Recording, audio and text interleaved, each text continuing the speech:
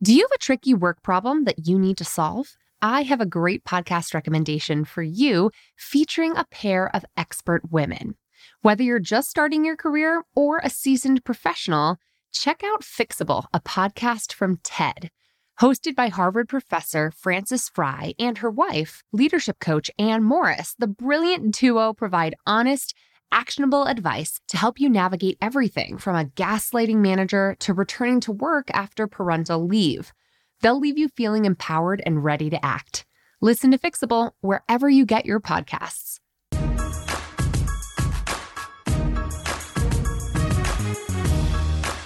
Hello and welcome to Bossed Up, the podcast, episode 16. I'm your host, Emily Aries, the founder and CEO of Bossed Up, and I love to help women craft happy, healthy, and sustainable career paths. And if there's anything you can count on facing over the course of your career, nowadays, that is change, a fork in the road, an unforeseen circumstance that creates a crisis or creates a new opportunity. Perhaps they're one and the same depending on how you perceive them. The new normal of our career paths in today's day and age is preparing for change. So being agile and being comfortable with pivoting when you're weighing a choice between one job and another, or between staying in your particular job or considering a new opportunity, well, that's a choice that we're all going to face over the course of our careers. Now, you know by now that I'm a hip hop fan, but I am also a big fan of classic rock. I happen to be learning to play the drums right now, and classic rock is where it's at. And all I kept thinking about in preparing for today's conversation was this great song by The Clash, Should I Stay or Should I Go? Because that's what's at the core of today's listener-submitted career conundrum from Alexia. Take a listen. Hi, my name's Alexia. I'm calling from Buffalo, New York. I'm having an issue with the fact that I have two really great opportunities. I have been offered a job with Amazon as an entry-level warehouse manager in Northern California. It would be paying a little bit more than I make now, and it would be a paid move. I'm also currently working as a manager with Penske Truck Leasing, which comes with a lot of benefits, company car and whatnot. All of my family lives in California, and I'm currently living in New York. I'm having a hard time deciding whether or not my current position and the opportunities I may get are worth staying, and how to judge the fact that Amazon's company culture hasn't been something that I'm exactly excited about. So trying to decide whether or not career and family and those opportunities are worth leaving what I currently have. Alexia, thank you so much for calling in with a very specific and detailed career conundrum, because the details you gave really help us understand the cost-benefit analysis that you're weighing right now, something that all of us face at one point or another in our career paths. Should we stay and experience what economists call opportunity costs by turning down prospective opportunities? Or should we go? Should we open up the mystery door of change and leave behind a career and job that we've already been building for some time, the good things we already got going on? Is the grass greener in a new office?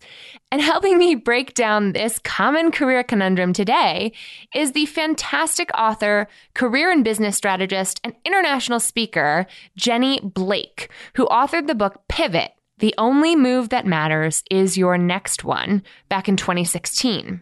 After 2 years at a tech startup, followed by 5 years at Google in training and career development, Jenny moved to New York City in 2011, where she's been running her own consulting practice in the years since. Jenny combines her love for technology and her superpowers. Jenny is the go-to resource for anyone who's facing a pivot in their career or in their business, and I'm so excited to have you on the podcast today, Jenny. Thanks for being here.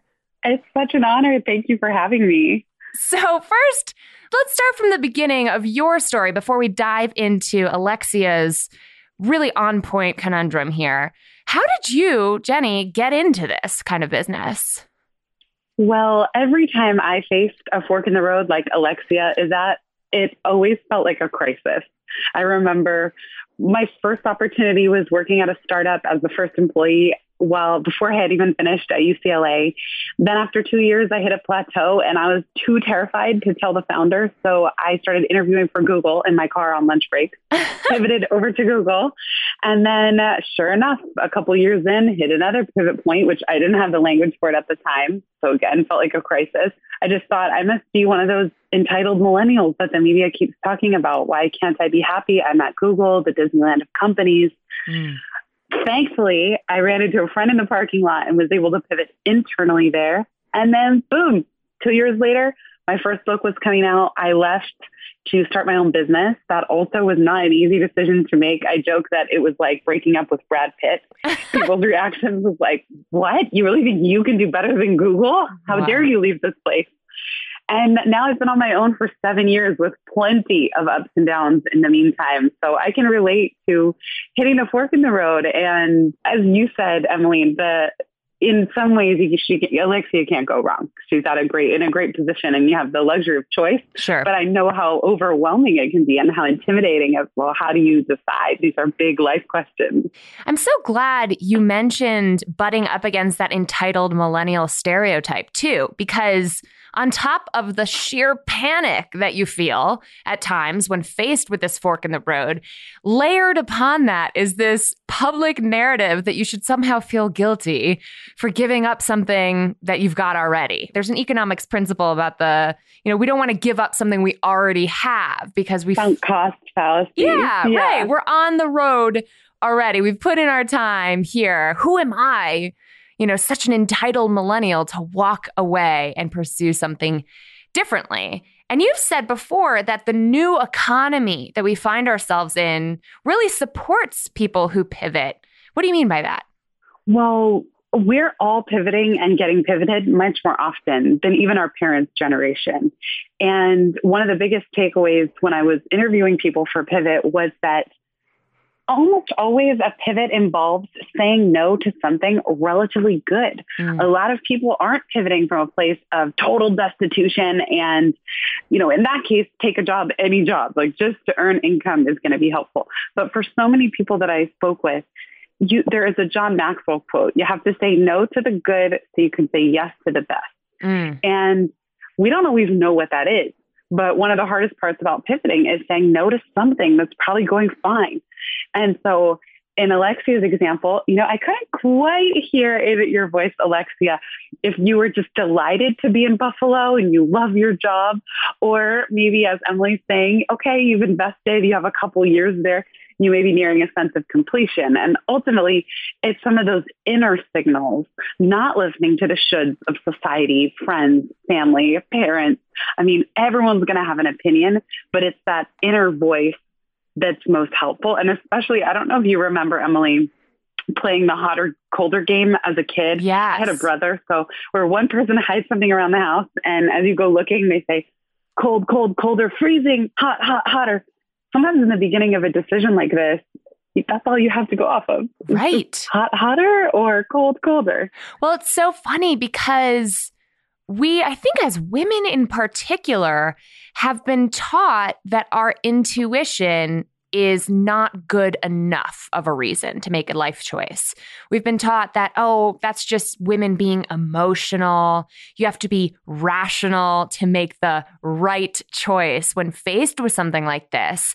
And that can cause so many people, men and women alike, I presume, to back away from listening to their gut in terms of what's hotter and what's colder, and instead making these comparable, lists, the comparison, which is a really hard list to say, okay, well, how much does being close to my family matter compared to having a company car? It's like apples and oranges, right? Oh, I'm so glad you said that about intuition.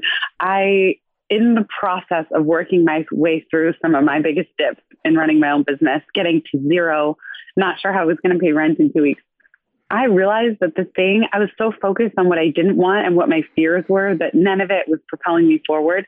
And I committed almost out of survival that I was going to listen to that voice. I was going to surrender my need to control everything. I was going to just say, I surrender. I don't know the right thing to do. Show me the next step. And this is show who I was for the first time in my life talking to something bigger than me. And then I made this promise once I started to practice the muscle of intuition, because it does grow stronger over time where it becomes more subtle and I can hear it more, that I realized I'm going to put that first and foremost, that now, and I'm so glad you said what you did. Now I feel like my intuition is the best resource I have. It is the best decision maker, and I don't need a reason.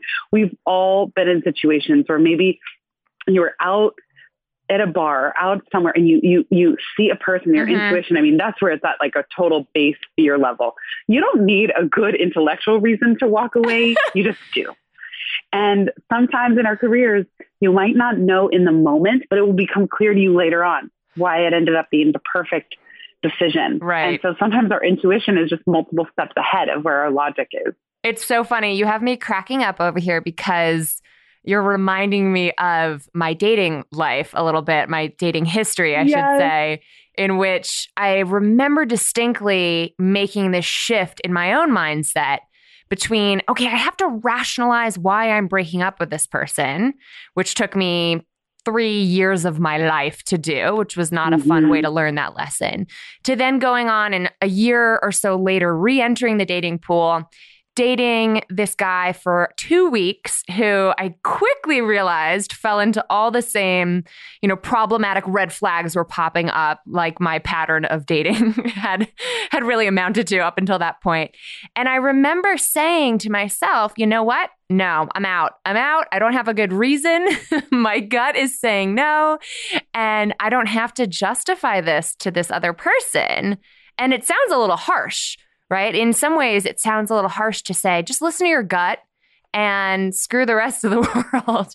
But there's a power and an agency that I think comes from bossing up in that way and saying, listen, my intuition is as important a data point as all the research I can do, all the planning I can do, all the predicting and calculating that I can do, which we as women are so damn good at, and our education system really reinforces.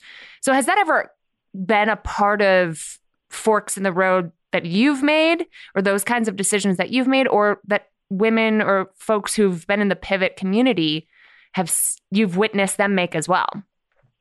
Absolutely. By the way, I have almost the same dating trajectory. That's funny. I'm thankful to be with a wonderful person now, but it came as a result of had a few toxic relationships in a row. Then by the time something clicked and I had a relationship just like the one you described, right? Yeah. It would have seemed from the outside like I ended it very abruptly, but I think of it like you get inoculated from the flu. Like once you've had the flu enough times, you can kind of get a shortcut. Jenny, I've made a huge mistake. I should have had you on the podcast for us to just talk about being a boss woman and figuring out dating. We'll have to have you back on the show. Oh my gosh, totally. People have asked, can you apply the pivot method to dating? Yes. Oh man. And to just be real about the struggles. And I think there are so many parallels from dating to career. And one thing that I'll say is the heart is huge here. So on paper, especially for Alexia, both opportunities sound good on paper. So the differentiator is going to be, what is your heart calling you? It may be the case that Amazon's culture isn't great and maybe you don't last there forever. However, it gets you closer to your family and all of a sudden a niece or nephew is born and there could become snowball effect of making that move that brings joy and spark joy in your heart, or maybe even just the adventure of moving to a new place, the adventure of taking a leap that could outweigh the current situation unless there are factors that are sort of that pulling the heart magnet right where you are. And we can pull from actually Jeff Bezos, the founder of Amazon, who has his regret minimization framework. And he asks himself for any decision, he says, when I'm 80 years old and I look back, what will I regret more? Taking this opportunity or not taking it? Yes. Doing something nice for future you, right? Trying to put yourself into the future and say, looking back, will I regret never having explored this opportunity because I was afraid to give up what I currently have? That's a really powerful way to frame it. Yes. And I also try to pay attention to, am I taking action out of fear or just trying to stay safe? Right. Or am I taking action in a direction that calls me, that inspires me, that stretches me? Yes. So for Alexia's situation, it may be a case of which one feels safe and like a should, and which one is actually compelling and feels like, yes, there's adventure and growth here. And there's something to be said about what you mentioned earlier in letting things happen a little bit. Or what was the term you used? You said relinquishing control, right? Yeah, and surrender. Surrendering, which is such an interesting philosophy to present to a very together person. A lot of the women in our community at Bossed Up are all about taking ownership over their life choices.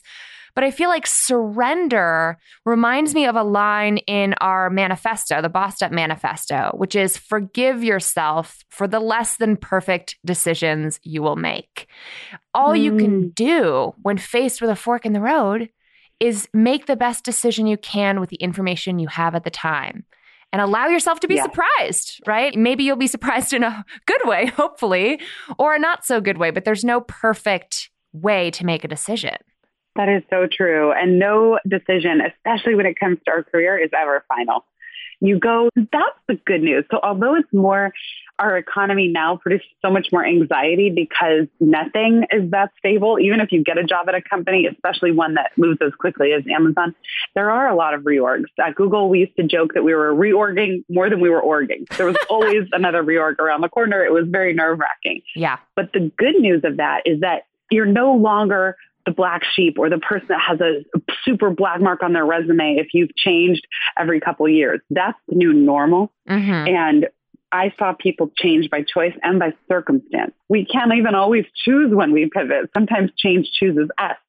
So take some of the pressure off of having to have this next decision be the most perfect decision you've ever made. And instead know that decisions are data. Right. And whichever route you take, you're going to learn about yourself, and you'll start to just shape more and more what is exciting and what you do really enjoy and what you're really great at.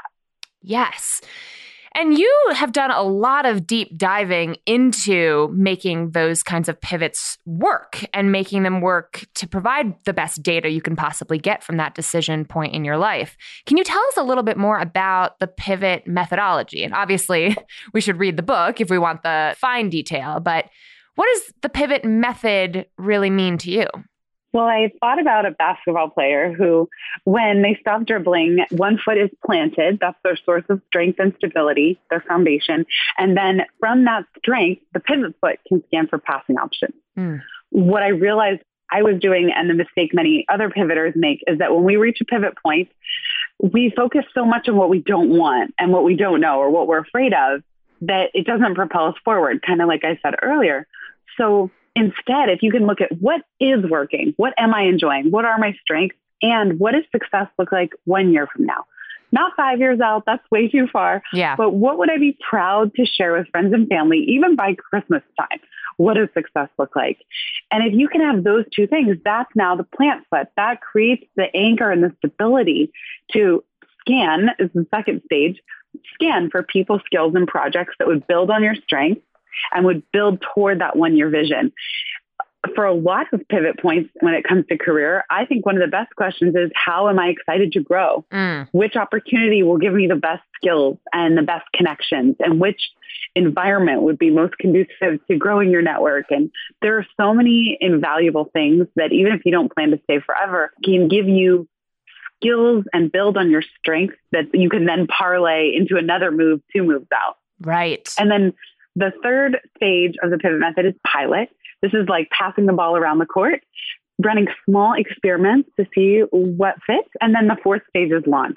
But it's a cycle. So you would plant, scan, pilot over and over and over until you're ready to launch. In this case, it might involve calling a few people who work at Amazon, or doing a little more research, understanding what the day-to-day job is like, asking if you could go out for a site visit, seeing if there's any local extensions in your area.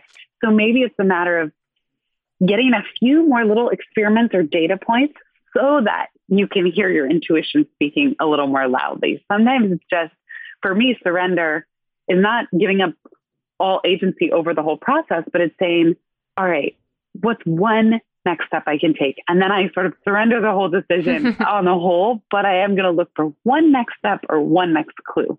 It's very Buddhist, right? Like all I'm getting are these very Buddhist vibes of bend, don't break, right? Let the world happen. Observe without judgment. Easier said than done for all of us. And, be aware of what's happening around you and that you don't control all of it. I think that's a really healthy way of looking at it. But here's my conundrum, right? Here's the challenge I can hear in that method already. What would you say to the career changer, the job seeker, who's not sure she's entitled to that kind of time, deliberation, research, and that even asking, hey, can I have another week to consider this job offer? Or can I come on site? Can you pay me to come out there? Can you fly me out? Can I get some more information? There's a sense of entitlement built right into this method. And I use that word in a very positive way. The rest of the world doesn't always. What would you say to the job seeker who's not sure how to ask the world or the other stakeholders in this situation for what she needs to really make a decision that feels good? I'm not a believer in sending yourself into a panic. So if the thought of asking to be flown across the country to go for a site visit incites panic, don't do it. But ask, is there someone I can speak with over the phone who has this position? You have every right to interview the company as much as they're interviewing you.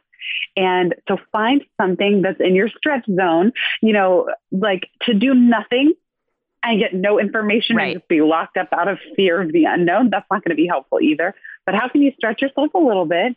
And the other thing is know that it's normal to want more information and it's normal to negotiate your salary. Totally. I'm sure, Emily, you've done plenty of stuff for Bossed Up on salary negotiations and even for solopreneurs charging what they're worth, but you got to at least ask. Totally. And everyone's going to ask. So even though it's uncomfortable, that's where I do think it's important to know. And again, ask yourself, what are the most vital things that I need to make a decision? Maybe there's some must-have crucial pieces of information that you want to add to the picture here.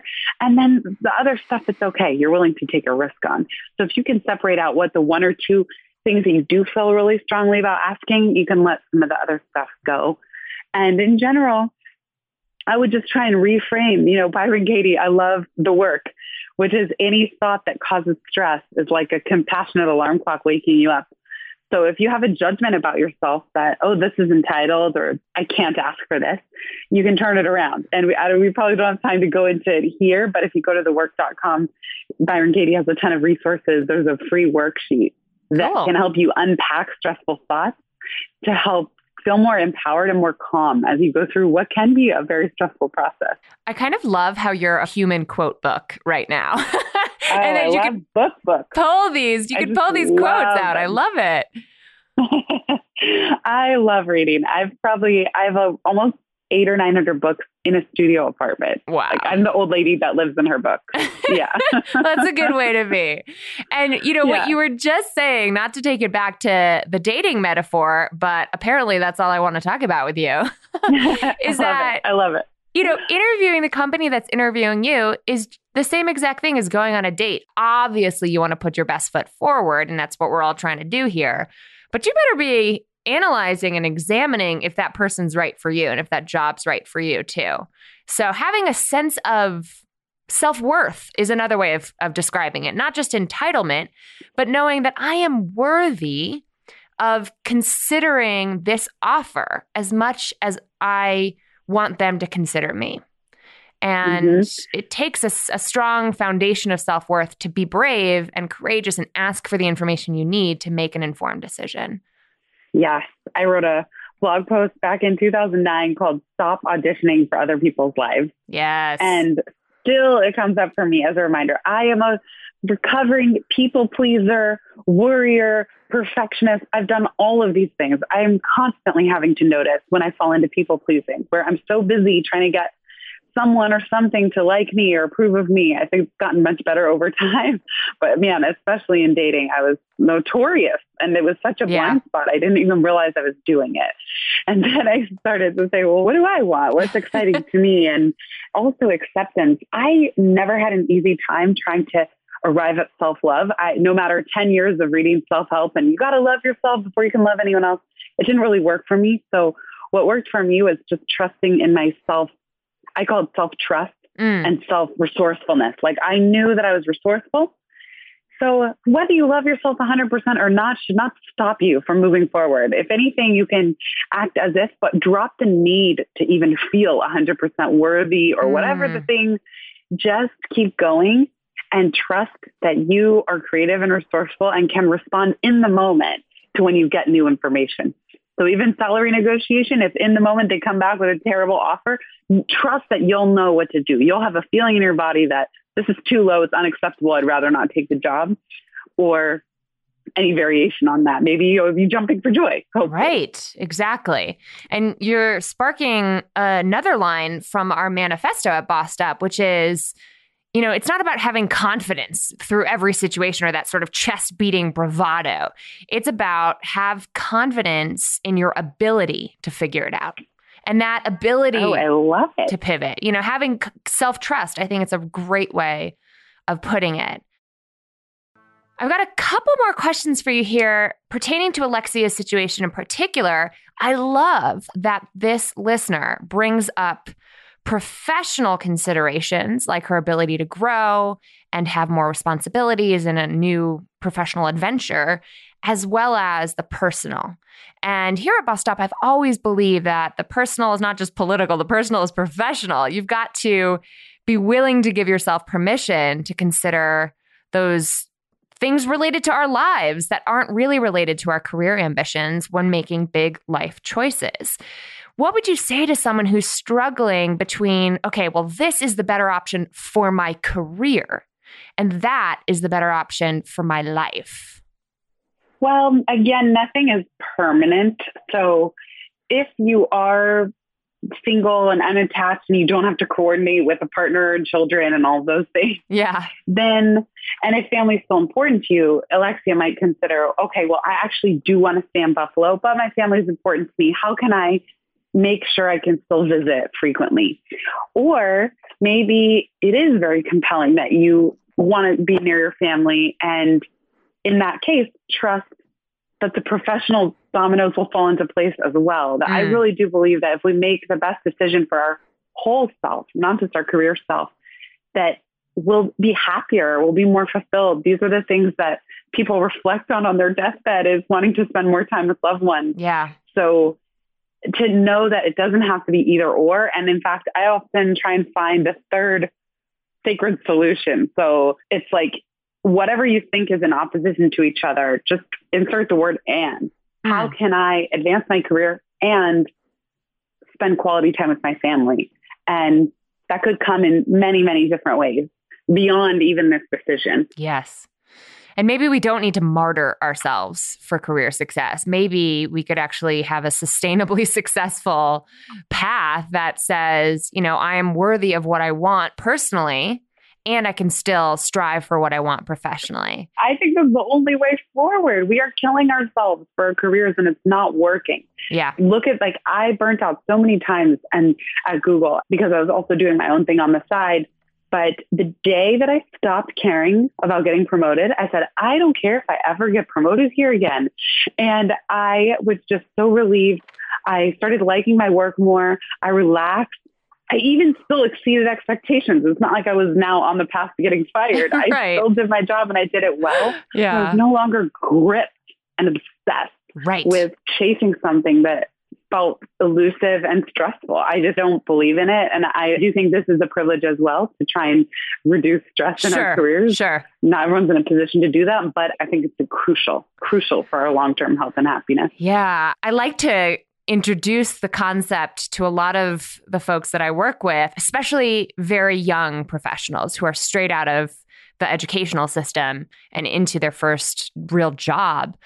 And that's the concept of giving 80% instead of 100%, which doesn't even get talked about. You know what I mean? It's like, what a radical notion. Maybe you can reserve 20% for whatever else you got going on in your life. Like maybe you're worth that. And it is a privilege in an economy that still forces so many folks into struggle. Full-time working folks, especially those working for minimum wage or trying to patch together and make ends meet for a family. That's hard. But even you, right? Even the person who's struggling to build the foundation upon we can build an American dream, what's left of that, not to get on my political soapbox here, but you know, even you are worthy of effort and energy in your personal life. Everyone is worthy of effort and energy put into their personal well-being, in addition to effort and energy put into bringing home a paycheck. Heck yes. I love it. I love it. I love your soapbox. And clearly we could have written the same manifesto. Like, I mean, not to take away from Bossed Up, but it sounds incredible. We're going to have to get drinks, talk about dating, and get on our political soapboxes together. So last question for you, Jenny, because I am so excited to have your work represented here and the amazing book that you've brought to this world. One of the key skills that I've seen you talk about that I think is really helpful for our listeners who are navigating career transition is this concept of the mind map. Can you tell us a little bit about the mind map and how you use that tool to encourage sustainable success?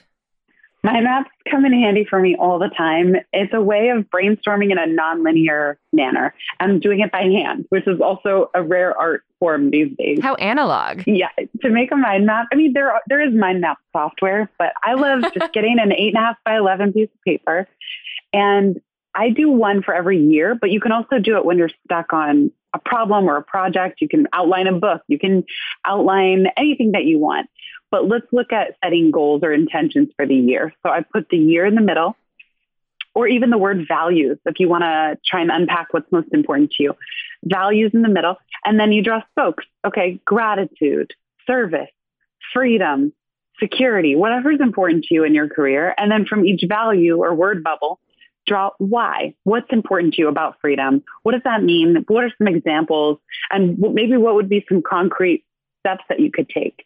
Or if you're mapping out goals for the year, it might be categories like business, creative projects, learning and growing, friends and family, relationships, wild and crazy, who knows? And just brainstorm. Go with how do you want to feel in each area? What does success look like? What's important to you about that? What are some small experiments that you could try? And go for quantity, not quality. Try to fill the page.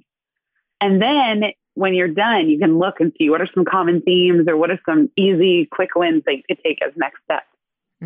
I love that. As a visual learner myself, that really appeals to me because when we're in most need of an exercise like this, I feel is like when we're stuck, when we're at a fork of the road, or as a writer, I can say when I'm stuck on a paragraph or a chapter or not quite sure what I'm trying to say here, or what I'm trying to do here, giving yourself the freedom to go analog, to start scrawling and to not aim for perfect, but just aim to get it out of your head and onto the page can be a process of self-discovery.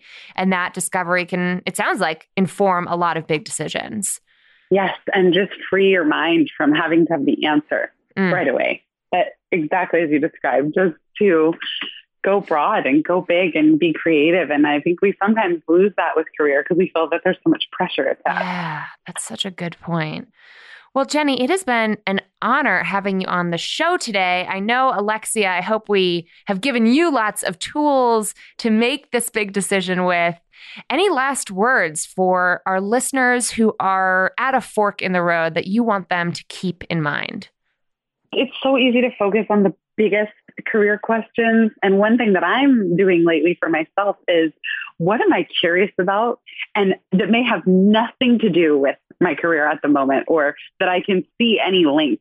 But what are the books? What are the podcasts? Even for me, I'm doing more volunteer and service work in New York City that I've lived here 7 years and I haven't done. And give yourself permission to, even if it's a half an hour a week or one new book or one podcast, go follow a rabbit hole that sparks of joy for you that you just have no clue where it's going to lead. And be surprised. Let yourself be surprised.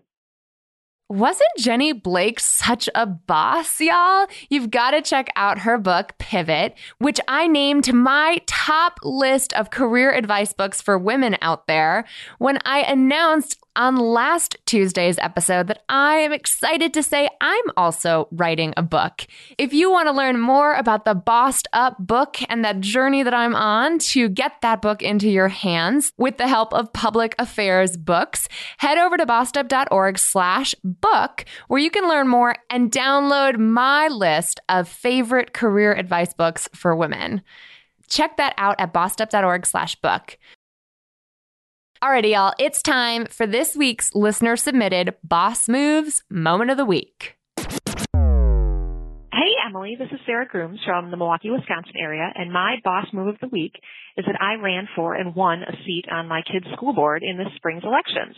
This is something I've known I wanted to do since before I even had kids, and when the seat became available, the timing just felt right, and I went for it. It was a lot of work to create an advisory council for myself, create a separate blog to be in touch with all the interested stakeholders in the community, do lit drops and all the rest, but it paid off, and my first board meeting is next week. I'm very excited and wanted to share this in hopes that it inspires others to go for whatever passion projects they have in mind on the side of what they're doing. Sarah, we are cheering you on, boss. Seeing a former ambassador like you who is leading the charge in spreading the word about Bossed Up and being an awesome community organizer in Milwaukee step up into this new leadership role on the school board makes me so happy. This is what being a boss is all about. And I know you're going to have an even greater positive impact on your community in this new role. Congratulations, Sarah. And thanks so much for calling in to share your story, because you never know who else you're inspiring to get out there and run for office. In fact, I'm especially fired up to see more women running for office after spending this past weekend in Los Angeles at the United State of Women Summit, where on day 2 of the star-studded summit, featuring rock stars like former First Lady Michelle Obama, Jane Fonda, Tarana Burke, and Valerie Jarrett, amongst many other incredible women making waves and making their voices heard in Washington. We also had the chance to run our own day 2 part of the LA Summit, where we teamed up with She Should Run and Platform Women, 2 amazing organizations I'll link to in the show notes, to host a day 2 training with the United State of Women all about owning your power, telling your story in a way that inspires action, and helping women step up as the bosses of their lives, careers, and communities. I wrote a little bit about what I'm taking away from this incredible weekend experience on the Bossed Up blog this week, and I'll link to that in the show notes below.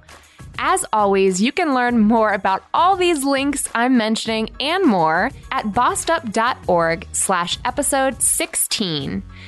If you've got a Boss Moves moment you want to share on the podcast or a career conundrum you want us to unpack next, hit me up on the podcast hotline, where you can call and leave a voicemail right now at 910-668-BOSS or 2677. In the meantime, keep bossin' in pursuit of your purpose, and together we'll continue to lift as we climb.